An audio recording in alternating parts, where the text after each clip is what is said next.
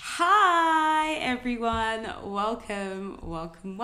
It has been the longest minute. I had a bit of a respite, had a bit of a break, had a little bit of a hiatus, but we're back.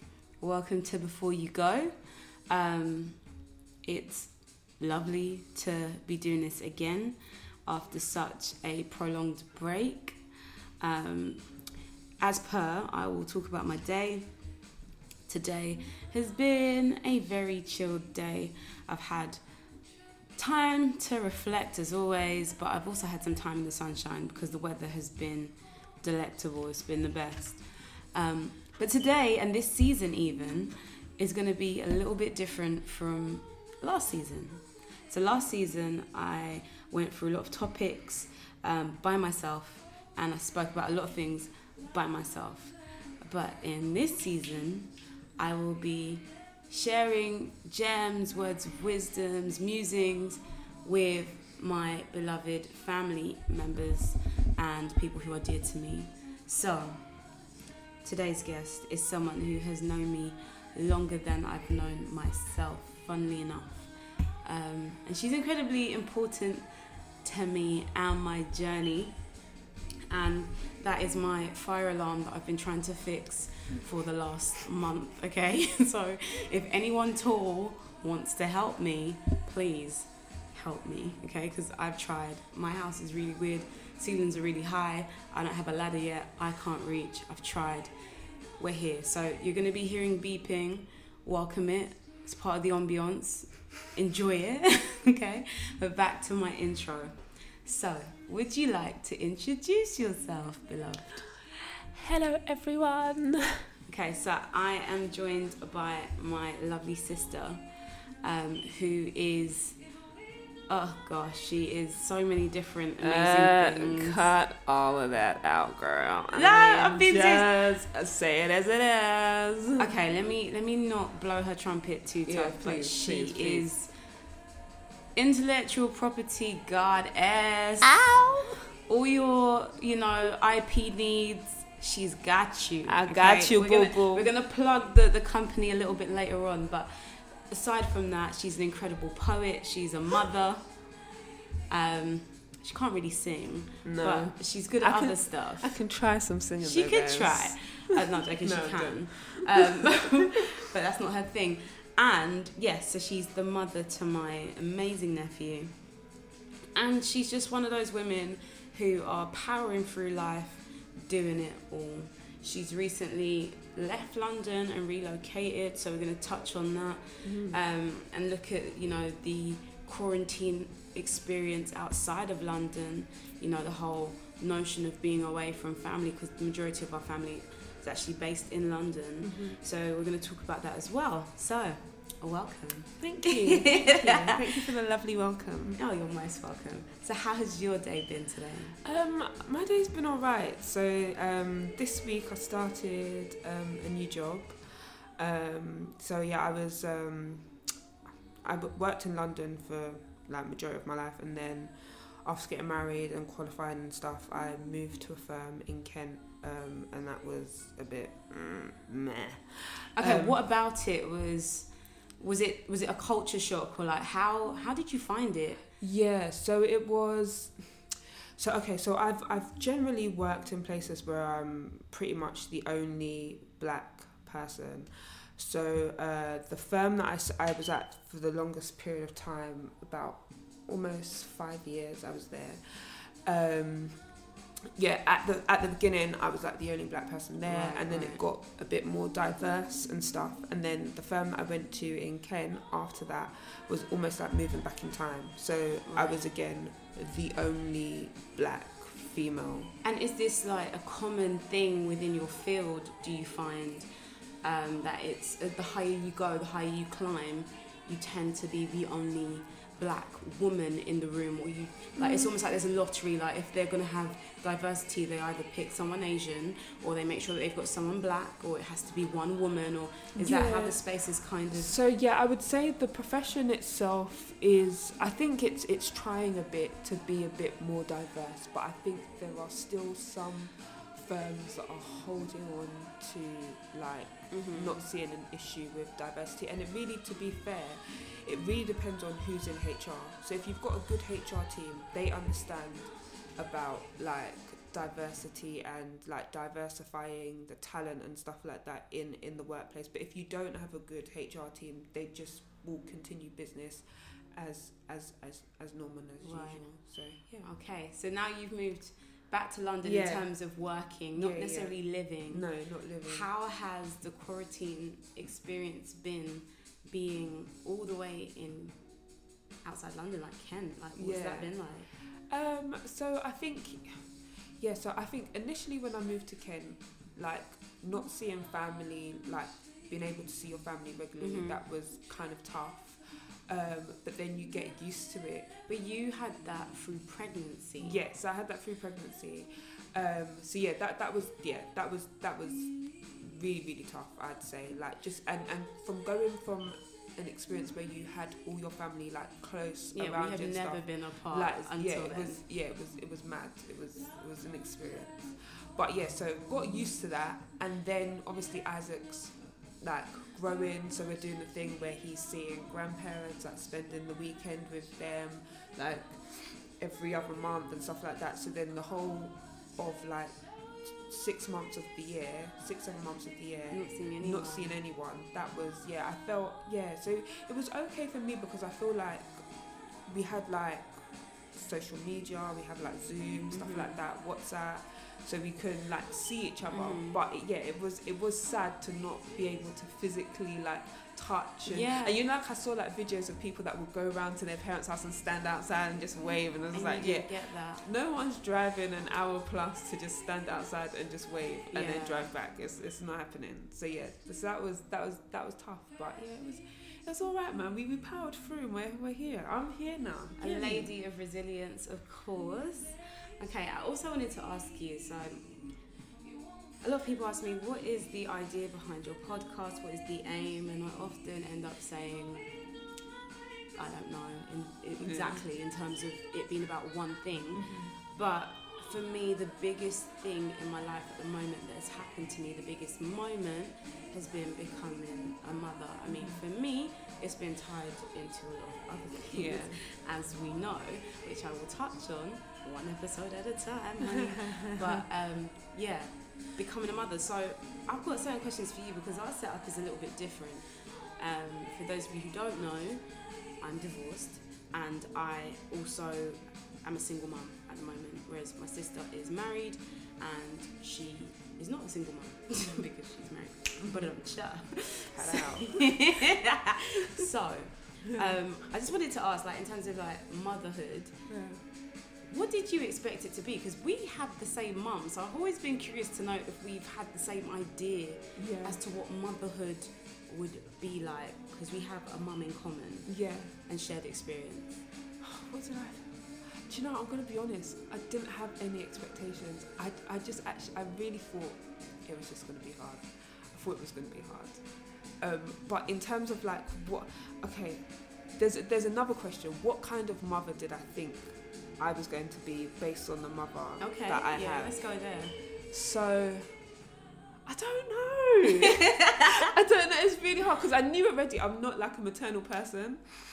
I mean, you say that, but your qualities are incredibly maternal. No, but just like in terms of like liking and loving kids in the room and all of that, it's... But you see, to me, that is a very superficial expression of maternal. For me, that is incredibly superficial. I feel like maternal is a protector. Maternal is a provider. Maternal is someone who is a problem solver.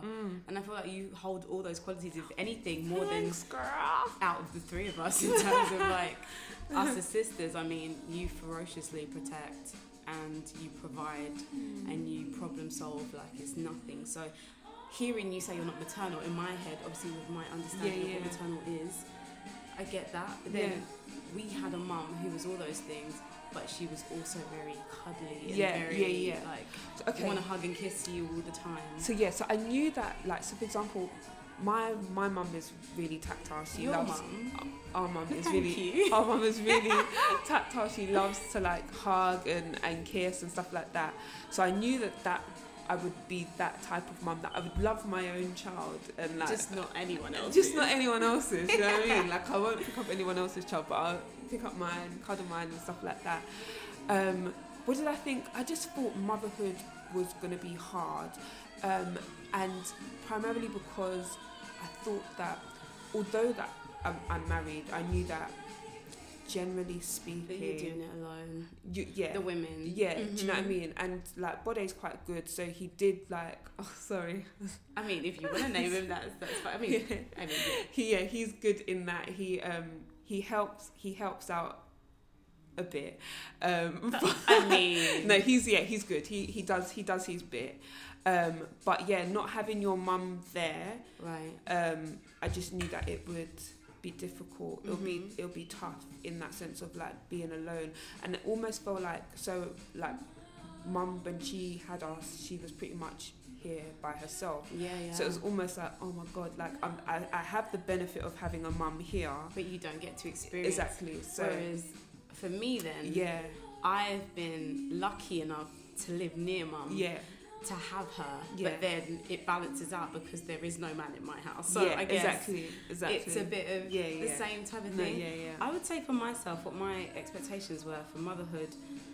Obviously, I didn't know my situation would become what it is. So I had all these positive, flowery images in my head of Sunday picnics after church and just being this really exuberant woman who, do you know what I mean? Like, it was just this minefield of goodness. I think also because my pregnancy was so difficult, I was really just looking forward to the part where I actually have my baby and I can control to a degree like what's going on, because with my pregnancy and the sickness and everything, a condition called hyperemesis gravidarum, we'll get into that on another episode, you can't really control how you feel, what your body's doing and your mood. It's all quite idiopathic in that sense, but so I feel like that was my expectation. Yeah.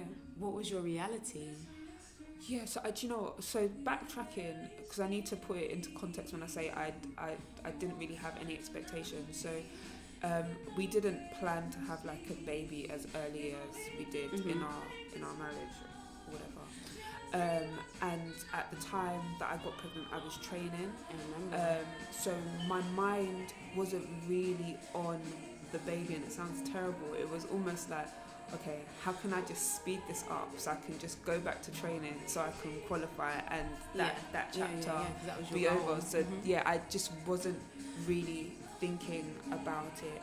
So what was my reality? My reality was it was tough, but it wasn't as hard as like I prepared yourself. Yeah, to exactly. So I remember before having Isaac. So I think like the last few months, like I'd have this dream where Isaac was here and I just didn't know how to get him dressed to leave the house.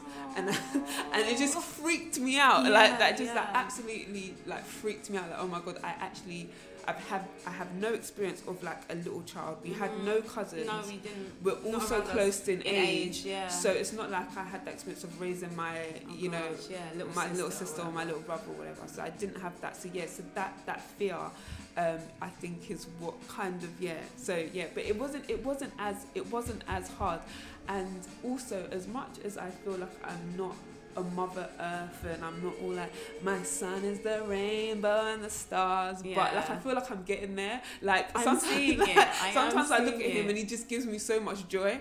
Like it's normal. But that's I find that quite interesting, because I feel like maybe then every single expectant mum or every single mum at some point in their pregnancy has some irrational fear, and mine was I would not wake up and hear her to feed her. So when I first had her, the first week before my life became Greenleaf, I couldn't sleep because I was so frightened that she would need milk, and obviously I'm the cow. So I was just so terrified that I wouldn't be able to wake up, I'd be in such a deep sleep that she'd just be screaming her head off, and it did happen once, and that was quite frightening. So that was interesting. But okay, so in terms of me, the reality for me, oh god, well the reality became something else. Yeah. So I feel like I'm still exploring my reality. It's almost still unfolding. It's almost still unraveling. But it's taken several turns, and it's finally on the up. So I'm happy about that, and I'm enjoying it. There are the days where I am tested. Mate, tell me about it. There are the days where I call upon the Lord in hopes to be saved. But I am enjoying it, and I'm surprised with how I've been able to adjust. Yeah, no, definitely. I always say I think you're like, you think that I'm like strong, but I just like everything that you've been through, like 100%. I've said like you are resilient, boy, because damn girl, I don't know. Wait. Who is our mum? Yeah, for real. All right then. For real. Got no choice. Yeah. Okay, cool. I've got another question for you. Okay, cool. How difficult was it, because I'm at this stage now, but how difficult was it to transition from maternity leave, adjusting to motherhood, into you're back in the workforce, you've now got a child who isn't this wriggly little thing, who can actually run up and down, give you a bit of jip, stress you out, doesn't want to go to bed on schedule, and you've got this really demanding job because you are a solicitor, I'm a teacher. These jobs are very demanding. Like, how have you been able to maneuver? I would say I'm still figuring it out, and like, so yeah, I'm still trying to figure it out. It is tough. Like, I remember this is gonna sound terrible, but there was one day when I went back to work, and there was like a client meeting or something that overran, and I live in Kent, and at this time I was still commuting to London, and I wasn't going to make it back to pick up Isaac. Is that with me? And no, that's another time. So what's it called again? And Isaac gets dropped off at his childminder's. Well, he did around 9 o'clock, and I'm supposed to pick him up at 6. So it's already like a long day. And I couldn't get him because I couldn't leave. So I had to, his godmother, one of his godparents lives in Kent. So I had to like get her to pick him up. So she picked him up. And because she picked him up, that meant that there's no real pressure for me to rush home. So I had to stay for the rest of like the client meeting. So I got back to Isaac at like 9 o'clock. And I felt so bad because it's like, it's such a long period of time that he's not with you. You're supposed to be his primary carer, X, Y, and Z. And you just feel like you're almost like neglecting like the parenting side of what you're supposed to do. So yeah, I feel like I'm still trying to work out the balance. Like with this new job, I've like said, I'm gonna be a bit more disciplined with like my time and stuff. But yeah, I'm still working out. It's tough. It is. I feel like I'm trying to make sense of it because my transition is happening during a pandemic. So as much as, these are my working hours, I've been doing that at home. Yeah. And it's only in the last month that I've actually been going into the school building. Yeah. And even then, like, it's not what it will be because I've had, the fact that mum's at home to kind of help. Yeah. But I'm going to have to, and this is what I'm scared of, like, I'm going to have to really be regimented and scheduled to say, in this time of this day, I'm going to wake up, I'm going to go straight to the childminder, then I'm going to have to go to work and be at work on time and all that kind of stuff. And because I haven't had the experience of easing into it, which you would have at the end of maternity leave, I am mortified. So is there any like advice, like 3 things you'd say I would need to, or anyone would need in terms of just getting their head in the game to be able to transition smoothly? I would say take your time. That's number 1. Take your time, and even if there are bumps along the way, don't beat yourself up too much about it. Like, it happens, but take your time, be forgiving, and also just be as disciplined as you can. Like, don't go into it thinking, oh, I just like actually have a plan. Like, be intentional. Have a structure, like, and use that. But if for whatever reason there are going to be instances where you fall outside it happens. Yeah. But just don't let that be the norm. Your child is your priority, and your work is secondary, and that's something that, like, I'm beginning to get my mind around. Okay, and before you go, because it's 20 minutes, and do you know what? I'm enjoying it, so we can keep going if we need to.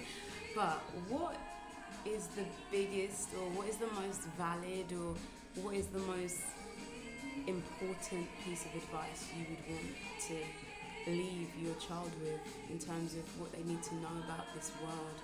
You know, we both have babies that aren't very conversant with what's going on right now. But if you were to leave, let's say, I'm very dramatic, but let's say you left a slab of stone that had been inscripted with the wise words of mother for your child to hang on their neck to remind them through the ages, what would that one piece of advice be? I think it is, because we're black and the backdrop of like everything that is going on, I'd think it would be something along the lines of, you are enough and you deserve the space you're in. Like, because I think sometimes being black, you feel like maybe you're the token, maybe you don't deserve to be where you are because of the way people treat you, but just knowing that you deserve to be in the space that you are, you occupy it for a reason, and you're enough. So I think that's what I would leave. Well, that's amazing. I'm asking myself the question. I should ask you. No. If I was asking myself the question, I think I've kind of hijacked this from Mum, because I do this weird thing, but I might be in a moment and I tell myself I'm going to remember this for the rest of my life, and I do that with certain things that I hear. So there was one time where I was just like to Mum, I didn't think she was going to die or anything, and I don't do that now, but I just said to her, what is the one thing that you would want me to just move through this life knowing, and what would you want me to pass on to my kids and then to pass on to their kids? And obviously, you know our mum, so she would have said something to do with Jesus, but I was just like, no, just outside of that. Is there anything outside of Jesus? Well, no, there ain't, girl. Not with our mum, but I told her to really think hard. And she did. She remembered something that her mum had told her, but she said it in our language that I obviously didn't understand at the time. And then she translated it into English, and it was that life is wealth. And when I asked her to elaborate on that, she just said, and this is honestly, it's kept me even through this most troublesome period of my life, the fact that you are alive is the most important currency, because with a new day there is hope, of course, and there's an opportunity for your circumstances to change. 100%. You know, with a new day there's an opportunity for your health to improve. With a new day, there's an opportunity for your finances to improve. With a new day, there's all this endless possibility. So true wealth is life itself. And that blew my mind when she said that. So it's something that I find really, really comforting, and it's something that has really held me together even in this period. So that's what I would definitely pass on to my daughter and the other kids. Hallelujah, Lord, if the man comes along. But yeah, so that's that. What else was I going to ask you? I was going to ask you one more thing before you go. Okay. I like See what I did there? I like that, girl. Yeah, cool. Okay, before you go, tell us a bit more about you, what you do, and if people need to reach you. Or would you want to just put that in the comments? Yeah, I'll put that in the comments. No, but yeah, no. So what do I do? So I am a commercial and intellectual property solicitor. So that's what I do daily. So anything from trademarks, copyright, design rights, and all that good stuff, NDAs. reviewing commercial contracts, all of that. So yeah, that's me. And Perfect. yeah. And do you offer your services? So yes, I do. I do offer my services, and I also work for a brilliant fam as well. So yeah. All right, so I'll write down the details, or anyone can like DM me or message me on Instagram, because I don't have a Twitter for this pod. But it has been so lovely. It's been breaking amazing. bread. We had pizza before we recorded, and it was so good. And she's like recently become some sort of vegetarian person. So I go through phases. Pesky, veggie. Are you gonna do vegan? No. Okay. I like cheese. I like cheese way too much. There was a winning pizza, and we did not drink today, but we shall reconvene. And my throat is a bit dry, guys. So we will reconvene. But it has been lovely spending time with you. Thank you. I don't always get to see you, so this is perfect. And thanks for feeding me. For everyone listening, it's been lovely occupying this virtual space with you once again. Hopefully everyone has kind of come back and not forgotten about me, us. And yeah, we will reconvene. Ciao for now. Ciao. Bye. Bye.